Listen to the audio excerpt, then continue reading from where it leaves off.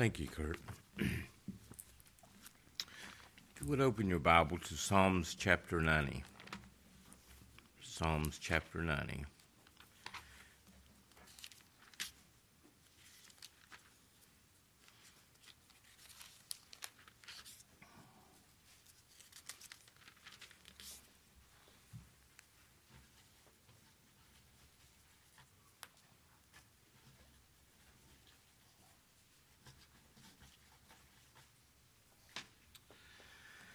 Psalms chapter 90. Through many dangers, toils, and snares we have already come. 'Tis grace hath brought us safe thus far, and grace will lead us home. I want us to look today at Psalms chapter 90.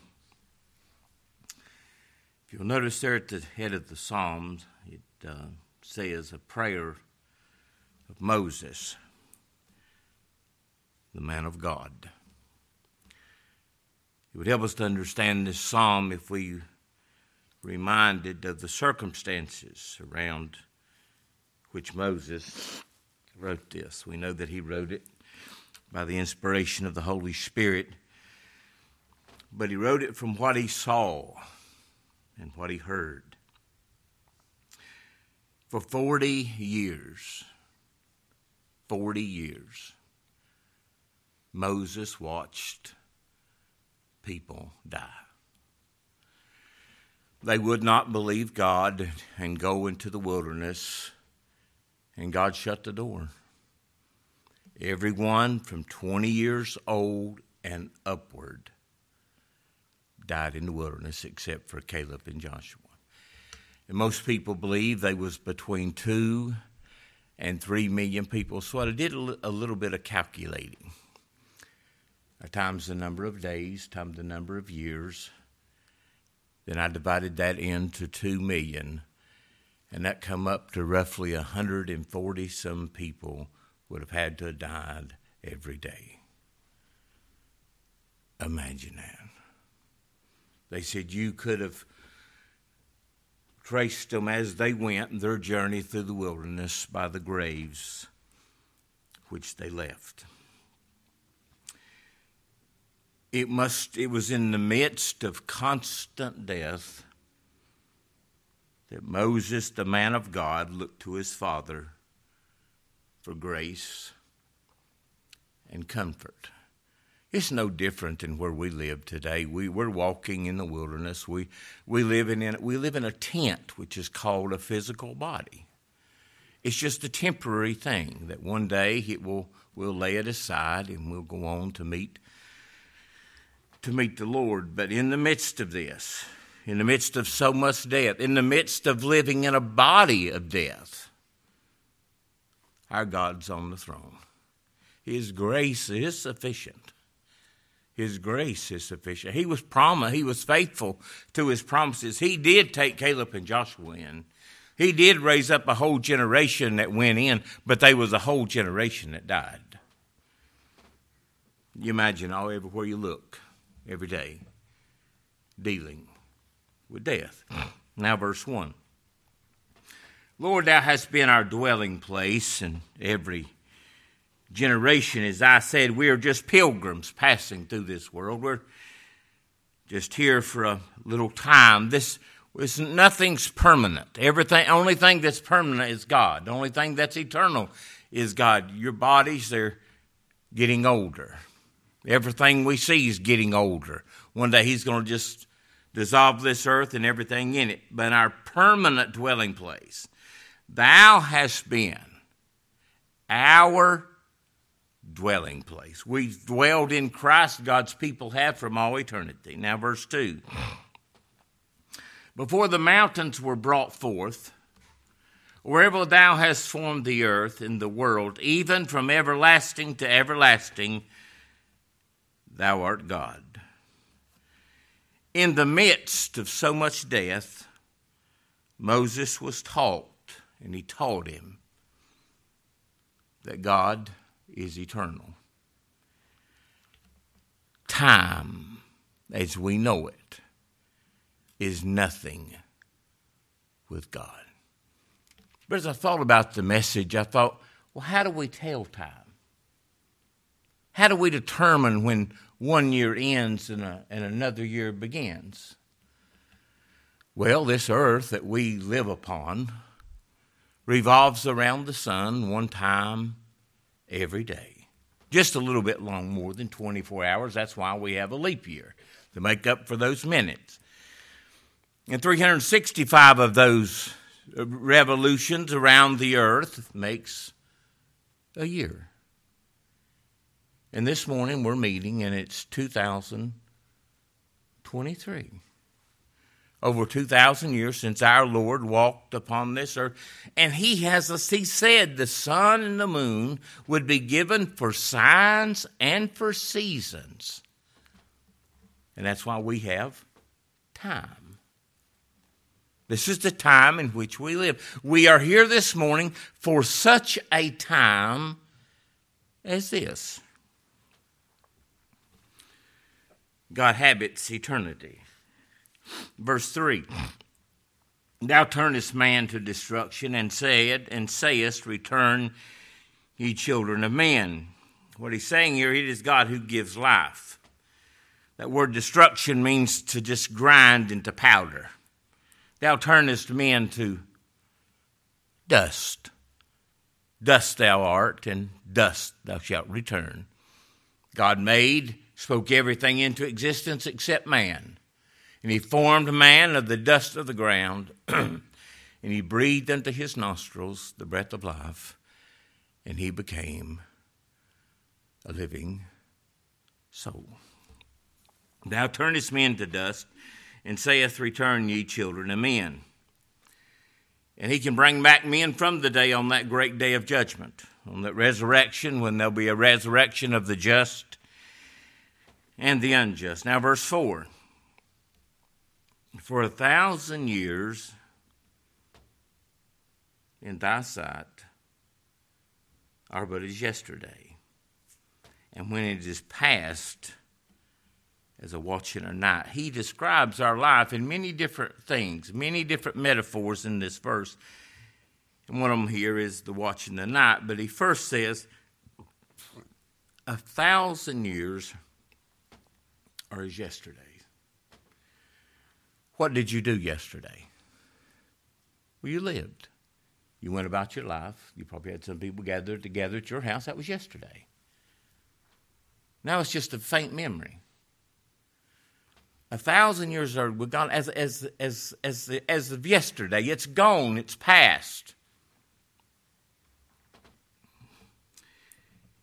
It seems like nothing at all. And it may seem to us like a long time. But not to God. Not to God. Yesterday was here. Now it's past. 1,000 years are with God are but a few hours, a few watches in the night. If someone was to stand guard at night, a watch maybe be for 3 hours, just a watch in the night. And then it's over. He's the one who never slumbers nor sleeps. He's living in the midst of death, but he's acknowledging God who's in control of all these things. It's not like it is with us. God's not like us. God is eternal. Eternal. He rules and he reigns. And he had to have taught those people. He had to teach their children that God is sovereign. Yeah, they walked through the wilderness for 40 years. That has nothing with God. We think we've lived from scriptures that we've been upon this earth. This earth's been here. It could have been here a lot longer than what we think. I know since man's been here, it's about 6,000 years. That's nothing with God. One day is with the Lord. It's 1,000 years, and 1,000 years, that's what? One day. How did that verse go, Kurt? When we've been there 1,000 years, singing around that throne, we have only just begun. to worship him. See, we can't grasp that because we live in a little bit of a bubble called time. Time. Then verse 5, it says, then thou turnest us away as a flood. Or thou carriest him away as with the flood. We have a lot of floods around this area, especially back last spring.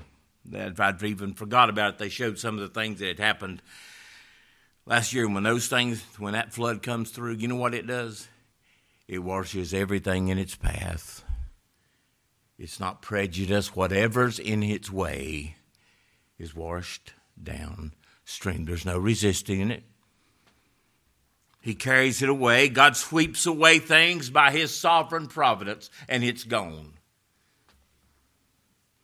Go back and look at the kingdoms that once stood. Babylon, Medes and the Persians, the Greeks, the Romans. Go back and look at where are they all at? All swept away.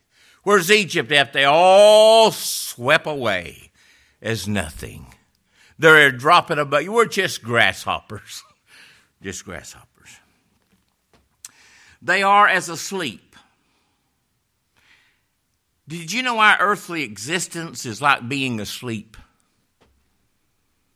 Now, you know, when you get asleep, you most of the time maybe become drowsy. Then if you get comfortable, especially as you get older, you get comfortable, and I guarantee you will be asleep. And you're not aware of anything that's going around your surroundings unless somebody wakes you up. But that's how men's lives are. It's like they're asleep. And they're living in a dream world. And it could be even a nightmare, but it's like they are asleep. Asleep. And when you awake, and one day we will awake out of our sleep. It's high time to awake out of our sleep. Our salvation is nearer than when we believed.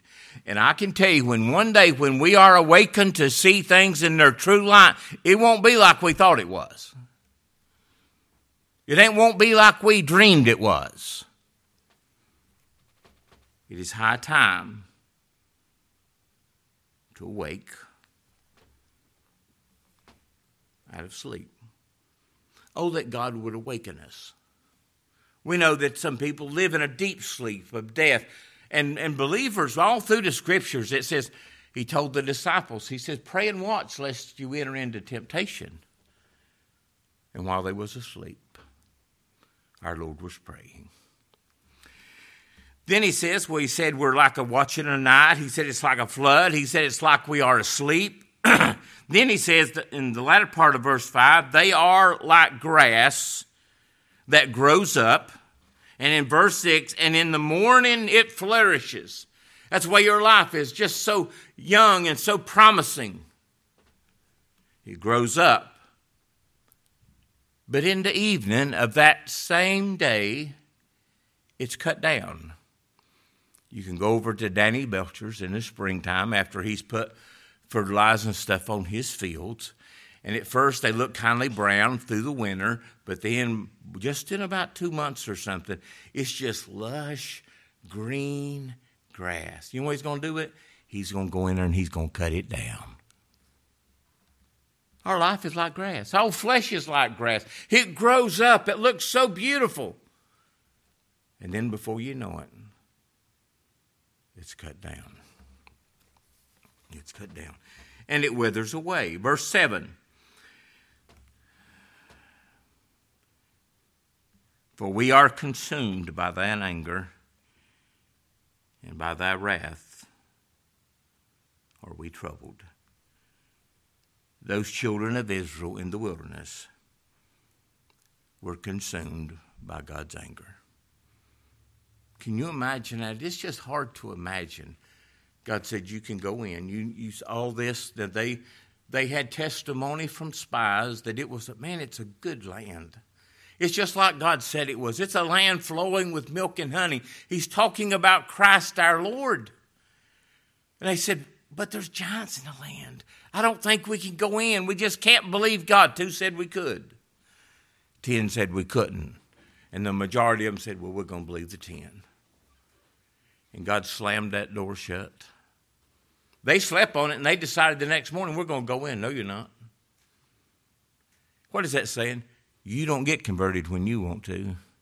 You get converted when it pleases the Lord. When he opened the door, and no man can shut it. But I can shut it, and no man can open it.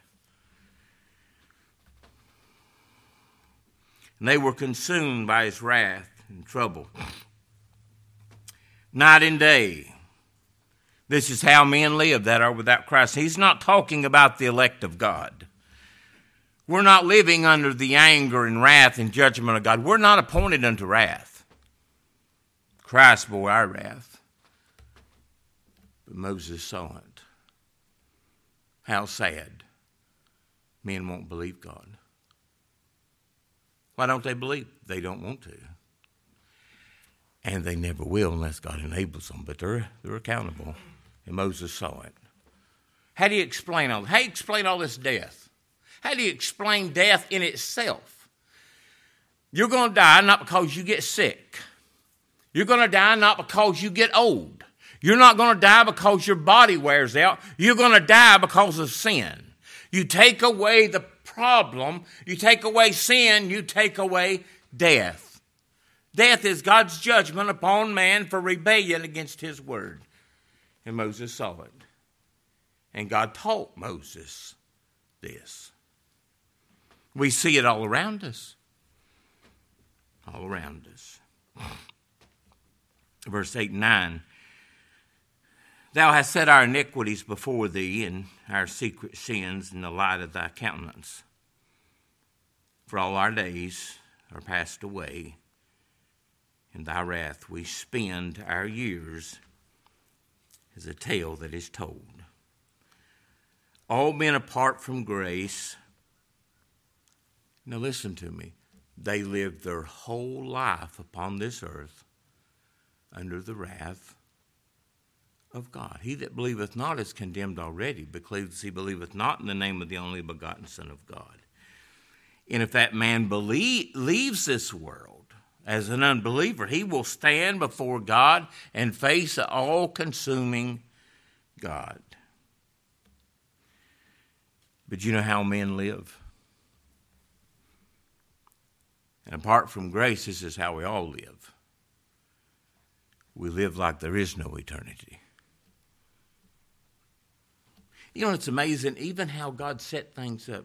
Why did God divide years? Why did he make things like it is? I think he did this to remind us that it's just passing away. Before you snap your fingers, if God in his grace allows us to be here, it'll be 2024 before you can bat your eyes. I told Sandy, I said, it just seemed like we put up the tree, hung up the lights, and here, now we're going to be taking them down. What is he saying? He said, it's like grass in a flood and like we're asleep.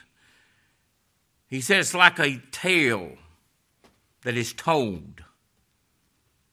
Just like a little short story.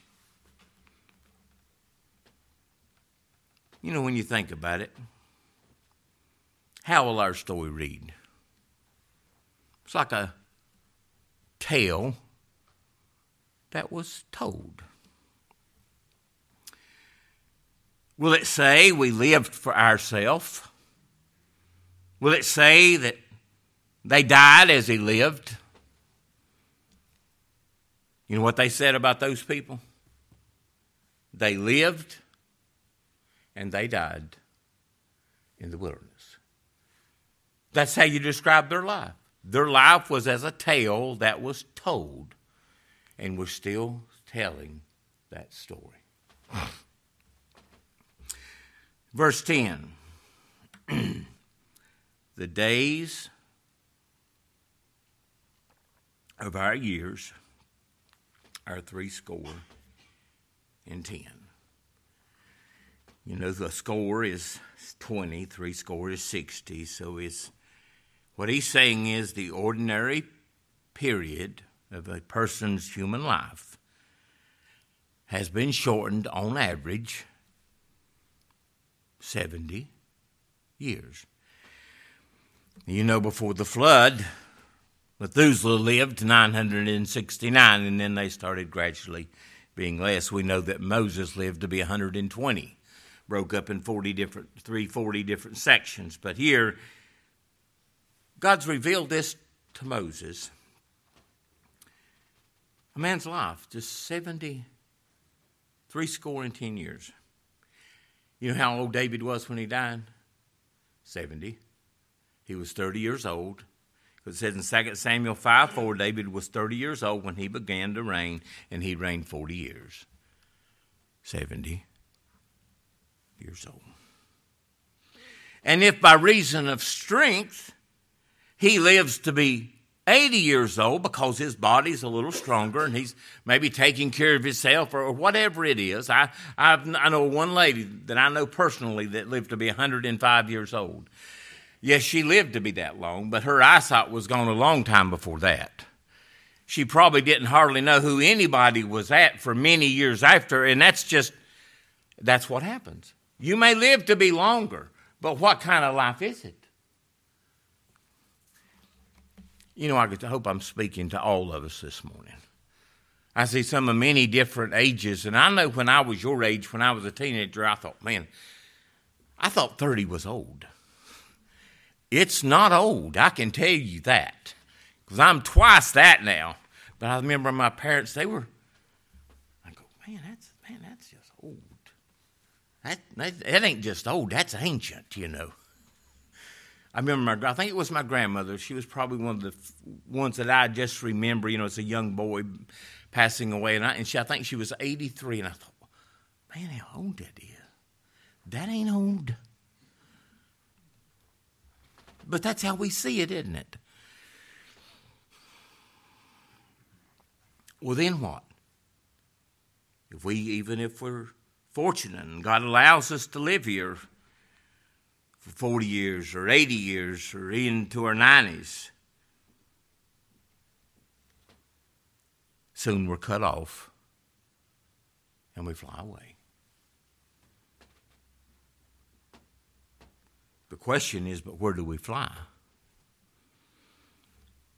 Do we fly to be with our Lord in glory, or do we fly to be separated with Him forever? You know, trying to prepare the message, I couldn't help but remember Brother Henry. I ran across the message that he preached. It was many years ago. It was a reflection on 60 years. And I thought when he turned 60, he preached a message on being 60. And I think when he turned 80, he preached on the reflection of 80. But you know, Henry, the Lord was gracious to him. He lived to be in his 90s. But he was very feeble. And the Lord allows us to see these things and to be around people like this. And you say, hey, man, he was such a good preacher. The Lord had truly blessed him, and He blessed us through him and many others. But now they're gone. They lived their life. 70 or 80 or 80. And they're gone. They've just fly away.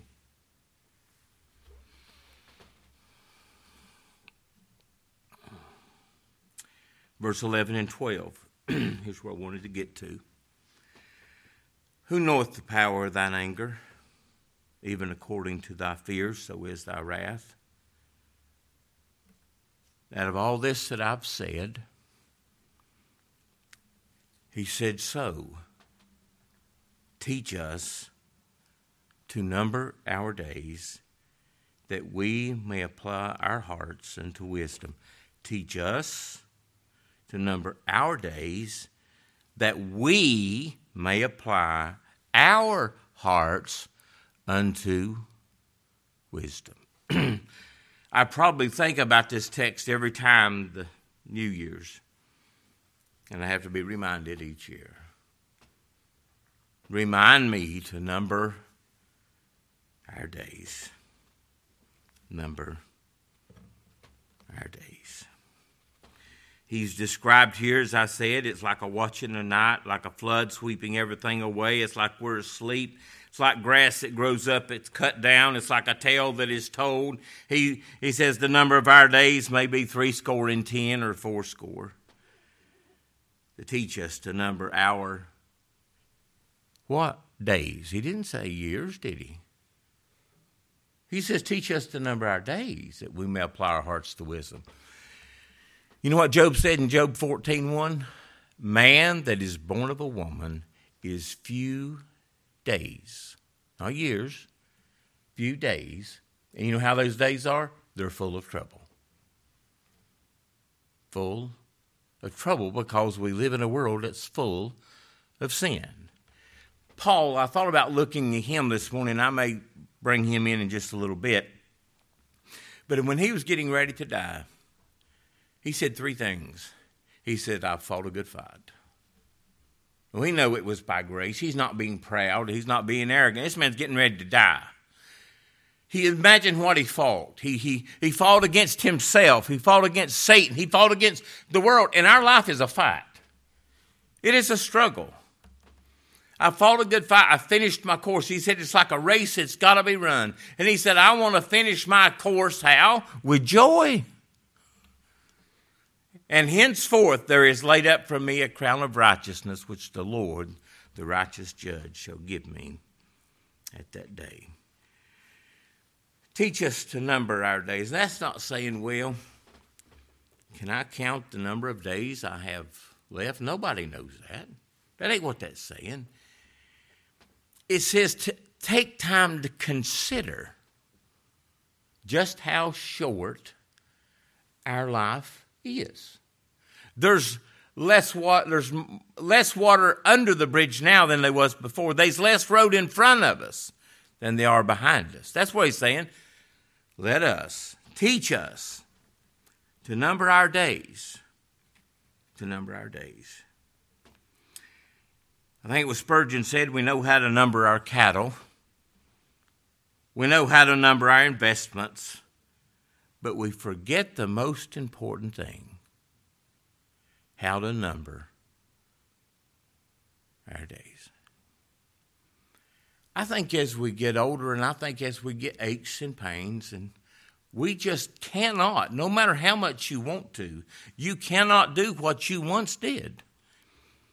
And he's reminding us that these old bodies, that's it, that's what it is, an old body, is one day going to give out. Let me read you this. If you want to turn there, you can. Luke chapter 12, verse 15. Here he uses an example about this man who was a covetous man. And our Lord says, and he said unto them, and as he would say unto us, take heed and to beware of covetousness. For a man's life consists not in the abundance of the things which he possesses. And he spake a parable unto them, saying, the ground of a certain rich man brought forth plentifully. And he thought within himself, man, that was great of God to give me such a good crop. No, that ain't what he said. He didn't even consider it. The ground brought forth. God allowed it to bring forth. Of a certain rich man brought forth plentifully. And he thought within himself, what shall I do? I don't have any room to bestow all my fruits. They're not his fruits. He thinks they are. And he said, this will I do. This is what I'm going to do. I'm going to pull down my barns. How stupid. And build bigger barns. I'm going to build greater barns. And there I will stow all my fruits and all my goods. And I will say to my soul, it ain't your soul, soul thou hast. Isn't that how he's talking? It's like he's talking to himself. He says, soul, thou hast much goods laid up for many years. Take thine ease, eat, drink, and be merry. Now listen to me. I'm not talking about somebody else. I'm talking about us. Apart from grace, that's us. Now listen to me. That's us. But that's what he said. Man, I just can't wait. All my barns will be filled. Whatever my fruits were, it's full. I'm just going to sit back and I'm just going to live off the interest. Yeah, I could see him saying that. I'm going to have it made. But God said unto him, thou fool. What's the opposite of a wise man? Wouldn't you say it a fool? That's what it says in Proverbs. Was this man a wise man? Well, no, he was not a wise man. That's what our Lord's teaching. But God said to that man, you are a fool. This night thy soul shall be required of thee. Then who shall those things be which thou hast provided? Oh, he's got a son that can't manage nothing. And then here he's going to come through and said, I'm going to spend everything he's got in the barns and then I'm going to sell the barns. He said, you don't know. I have seen personally in my own life, I have seen people. There's nothing wrong with planning. Now, you know I'm not saying this about planning for retirement and those things. We should be good stewards of what the Lord has given unto us. But I've seen people, they live their whole life for retirement. And by the time they get retired, they get cancer. And they spend their life. I know a couple had one son. They got to give that boy anything he ever wanted. He could have went to the best college he ever wanted. He could have went probably on a scholarship. He was one of the best ball players in our county. Oh, no, when he got a senior year, he got on drugs. He would steal from his mama. He would steal from his daddy. He'd steal from his grandpa. And when it wound up, you know what? His daddy found that boy in a dumpster. What a sad life. That ain't how they planned it. That ain't how they planned it. And they still mourn. Still mourn. Moses prayed to the Lord for help. He said, Lord, Lord, Lord. And this ought to be our prayer this morning. Lord, teach us to number our days. You know, that dad who found that boy, he'll never forget that as long as he lives. Never. I won't forget it. I knew that family. I was their pastor for years. Knew that boy when he was I knew him when he was born. And you go, what happened? Sin. Just say it. Say it. We have to be taught. Lord, not just teach me. Teach us. Where did God teach Moses? It's the same way he teaches us. In the wilderness. Listen to what the psalmist said in Psalms 34, verse 4. Lord, make me to know mine end and the measure of my days, what it is, and that I may know, not just in my head, but know in my heart. Teach us to number our day, that we may apply our heart unto wisdom. That I may know how frail I am. Behold, thou hast made my days as a handbreadth, and mine age is as nothing before thee. Verily, every man at his best state is altogether vanity. Isn't it amazing how the Lord worked those two together right in those verses? We know how frail we are, and you at your, not your worst state, at your best state. The best day you thought you ever had. Kurt, you may have thought you messed up. You didn't mess up, bless my heart. But one man think, oh, man, if he'd ever note just right. Boy, man, I'm singing right on key. The best day, it's all vanity. Our righteousness is nothing but filthy rags. Oh, that we would know that. And that God would have mercy on us.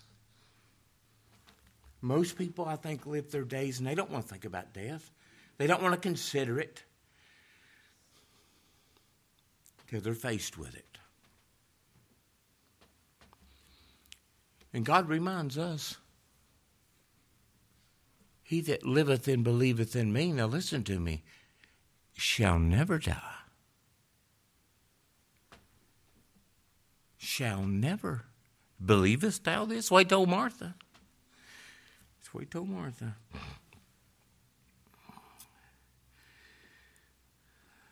Lord, teach us to number our days that we may know how frail we are, that we were wise, that we understood this, that we would consider our latter end. We can't even protect ourselves from a common cold. Your body, so frail.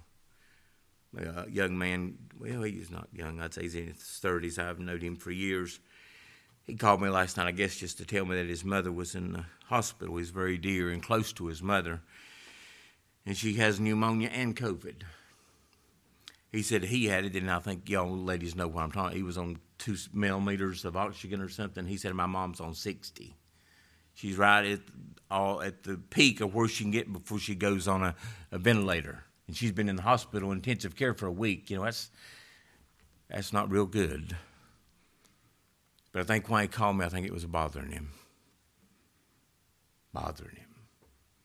Here his mother's laying there, and there's not a thing he can do about it. Nothing. I mean, you know, that's...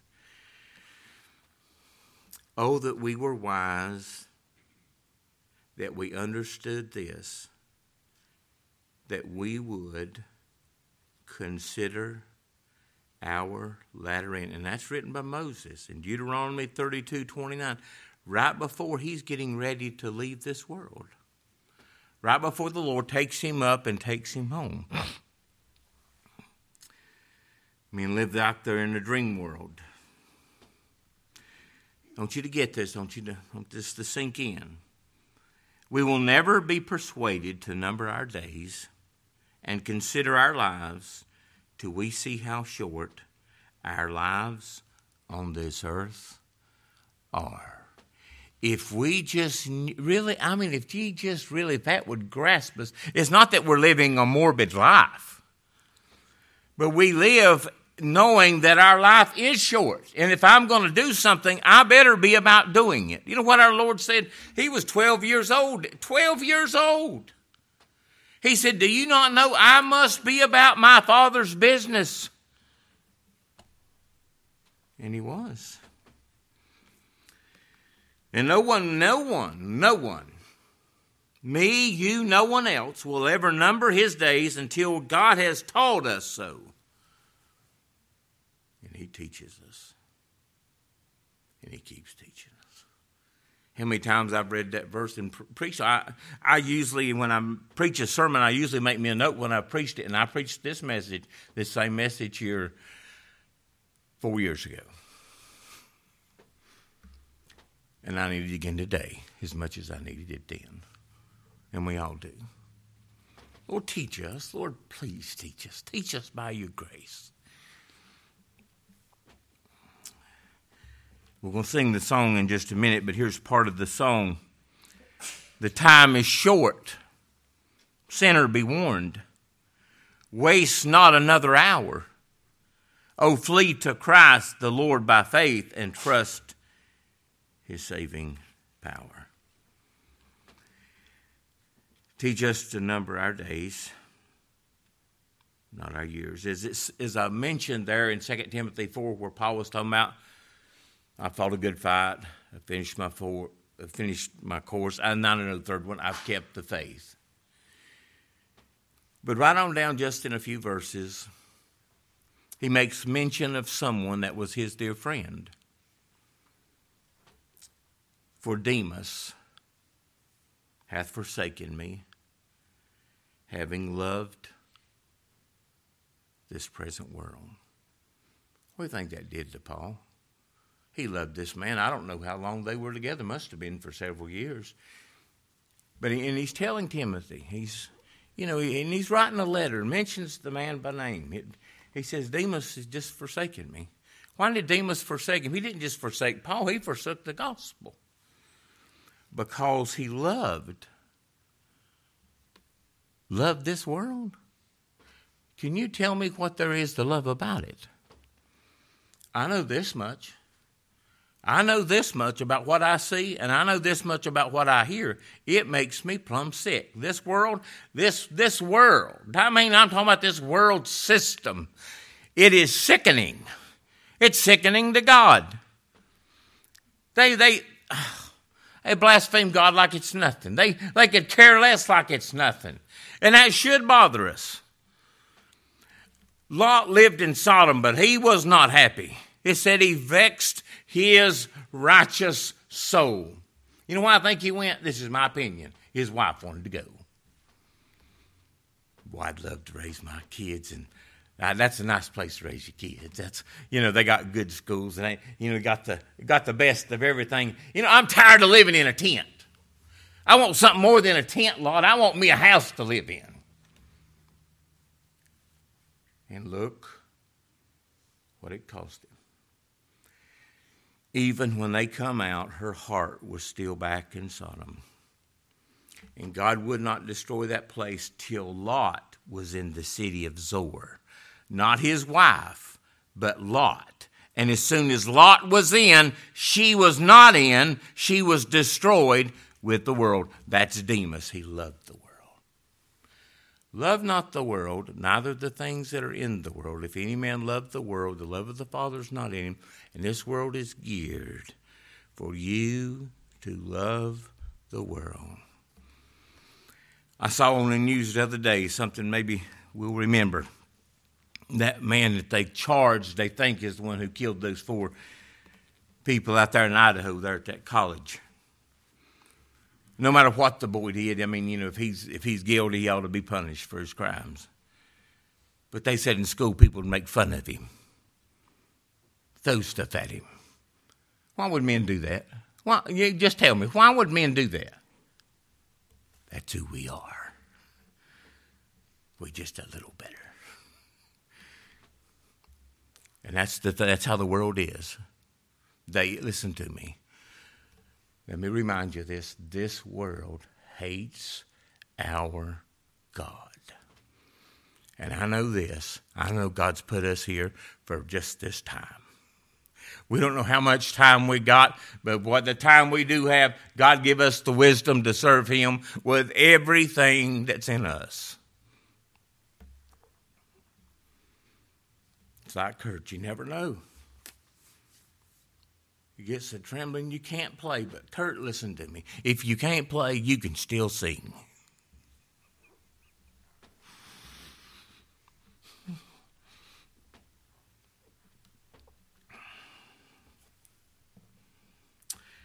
Our lives are too short to be wasted upon the things of this world. What is it to number our days? It is to estimate human life by the purposes to which it should be applied, by the eternity to which we must face. That we may apply our hearts to wisdom. This is a heart work. Christ is our wisdom. Let me read you a few verses and we'll close. Apply our hearts to wisdom. In Proverbs chapter 2, verse 1, my son, if thou receive my words and hide my commandments with thee, so that thou incline thine ear unto wisdom.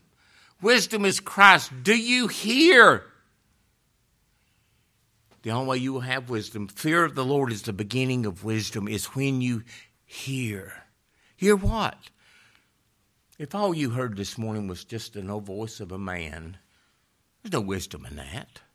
But if you ever hear him speak,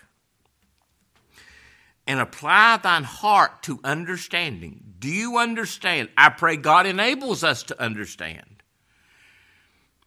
If thou criest after knowledge, if thou lifted up thy voice for understanding, if you seek her with silver as silver, and search for her as for hid treasures, then shalt thou understand the fear of the Lord, and find the knowledge of God. For the Lord giveth wisdom. Out of his mouth cometh knowledge and understanding. Here's how the apostle lived. You know, when I mentioned there in 2 Timothy 4, we said I finished my course. When he was leaving the Ephesian elders, that church there in Ephesus, how he knew it, he knew that it would be, he said it'll be the last time I ever see you. And I've not shunned to declaring to you the whole counsel of God. He said, and you need to beware that when I'm gone, there'll be people rise up, try to turn you away from Christ, turn you to another gospel. And he said, I don't know what's going to happen to me at Jerusalem. I don't know if I'll make it out of there alive. That's what he said. I just don't know. But here's what he said. You know what we would humanly say? Well, I'm not going to Jerusalem. I ain't going down there. When I get there, they're liable to kill me. Here's what Paul said. But none of these things move me, neither count I my life dear unto myself, that I may finish my course with joy. That's how you want to finish it. And the ministry which I have received of the Lord Jesus Christ to testify the gospel of the grace of God. Ephesians 5:14, wherefore he saith, awake thou that sleepest, and arise from the dead, and Christ give thee life. See that you walk circumspectly, not as fools, but as wise men, redeeming the time. Why? Because the days are... What does it mean, redeem the time? It means buying up opportunities. Don't waste an opportunity. It is a metaphor that merchants and traders often use to strive to improve the way that they do business. A man or woman or child would be wise, that has a mortal soul, would be wise to redeem the time that God has given unto them. It's like the opportunity. Let me use this as an illustration. I hope it's not too common. Years ago, most of you know I had to run a business. Most everybody knows what happened in 2008. It was not a real good economic time. And 2008 was the very year my wife passed away in November. So, you can imagine all these things that are happening. There's only me and another guy in town, the only two of us that do what we do as far as doing countertops. He calls me in January of 2009. He said, I want to sell what equipment I've got. But this is an opportunity. He don't want to sell the business. He just wants to sell the equipment. I don't have to buy the goodwill of the company. I don't have to buy all that. And the guys that work for him will come work for me. It was a guy who worked for me, and I said, here's what we're going to do. You get online and see what he has and about what it's worth. And he had probably $250,000 worth of equipment, and he only wanted $100,000. But, then you go, well, man, but yeah, I'd have bought that 2 or 3 years ago. I wouldn't have been no question about it. But what about now? What about now? And I said, here's what I'm going to do. Told the boy who worked for me, his name was Neil. I said, here's what we're going to do. I'm going to go try to get a loan, and if I get a loan, we'll buy it. If I don't get a loan, I'm not worrying about it. We got the loan, bought it, and if we had not bought it, we would have been out of business. Now I'm the only guy in town. You know why this guy wanted to sell his equipment? Because he wanted to go into business. He wanted to start him a church. He wanted to have him a church cafe. But God just raised him up to put him down. But you thinking, what are you saying? That was an opportunity. What are you supposed to do? You never know what God brings across your path. I mean, we would have been out, nothing. Everybody that crosses your path, what I want you to see, happens for a reason. Lord, what was I to do? Can you imagine? What am I going to do? Lord, give me some wisdom. I'm too stupid to figure this out. I always make the wrong decision. Humanly speaking, that don't sound like the best move to make. You never know. You never know. And when it served its purpose, you asked me to be your pastor. And the time was right. You didn't know it. I didn't know it. I sold the business in 2012. Now, I had financed it to the guy. I mean, he never paid a dime down. I figured it up. We went through a lawyer. This is what he's going to pay each month for 5 years. Somebody said, what are you going to do in 5 years? I said, I don't know what I'm going to be doing in 5 years. I know I ain't going to be doing countertops. And I didn't know. I didn't know. And when you ask me, all that's gone. It had served its purpose, and they're still there, and I don't miss it. Because I can tell you, it's easy when you're making money. It's easy when the market's going well. It's easy when all that, you don't, and listen to me, that has a draw to it. More is not always better.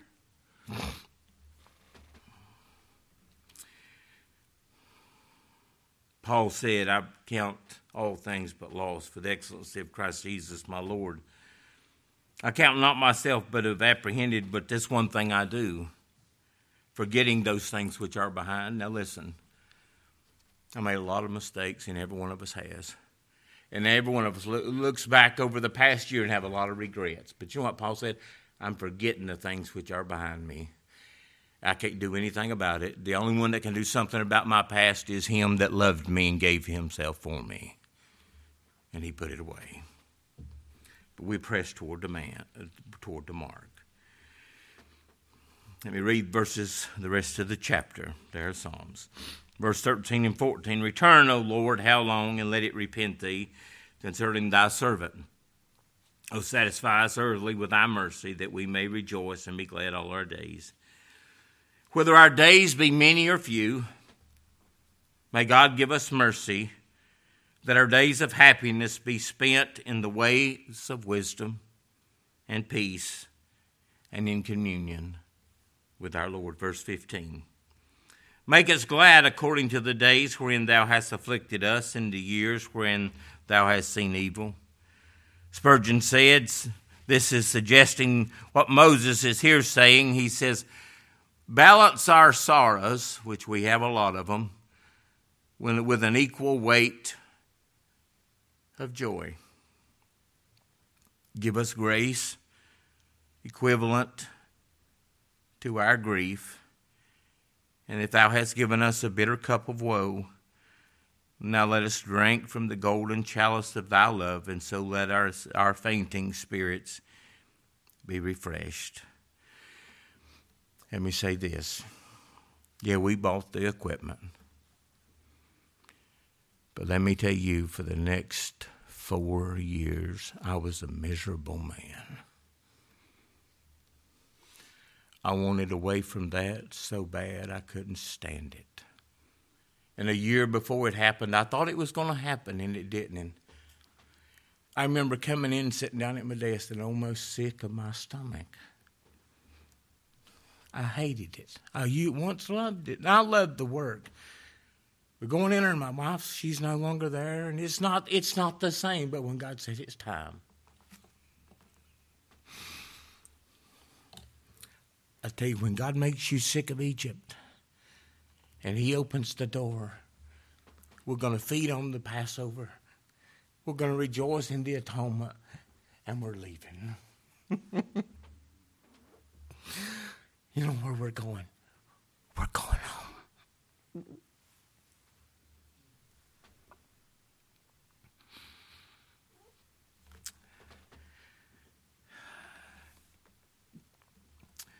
Jacob said, few and evil have been the years of his life. But you know what his best years were? Living in Goshen with Joseph. For 17 years he thinks he's dead. Imagine living with that. And the Lord said, don't you be afraid to go to Egypt, because I'm going to bring you back out. Verse 16, let thy work appear to thy servants, so that God would give us grace to devote ourselves entirely to him and into his kingdom, and thy glory unto thy children. Oh, that God would behold our children, literal children, to see his glory. There's a song that says, when you see him, the things of this earth grow strangely dim. I pray God allows them to see his glory. That one generation did. 20 years old and upward. Yeah, we're going in. We're ready. Are you going in? Oh, yeah, we're going in. And they went in. And I remember old Caleb, he said, you see that mountain up there? You see that mountain up there, Mount Hermon? Moses promised me that mountain. He said, well, there's giants in that mountain. He said, I don't care. The Lord's given me that mountain. And Joshua said, will you go take it? You know what he did? He went and took it. You know how old he was? 80 years old. You know what he said? I'm as strong now as I was 40 years ago. Now, there's no way he's physically strong as he was 40 years ago. But spiritually he is. And how do we take things? By faith. It was promised unto us, and we take it. It's ours. It was his, and he took it. Let me read you this in closing. Someone said we must soon die. Let our work, the work God has given us, the work God has done through us, live. Let us pray together that which we are doing as laborers together in the cause of Christ may be established by our God, that the work of our hands may have permanent, everlasting results. How I pray that the work of our hands will not prove at last to be nothing but wood, hay, and stubble, which the fire will consume. May God make ours a building of gold, silver, and precious stones that will endure the fire, that will sooner or later try every man's work of what sort it is. Lord, teach us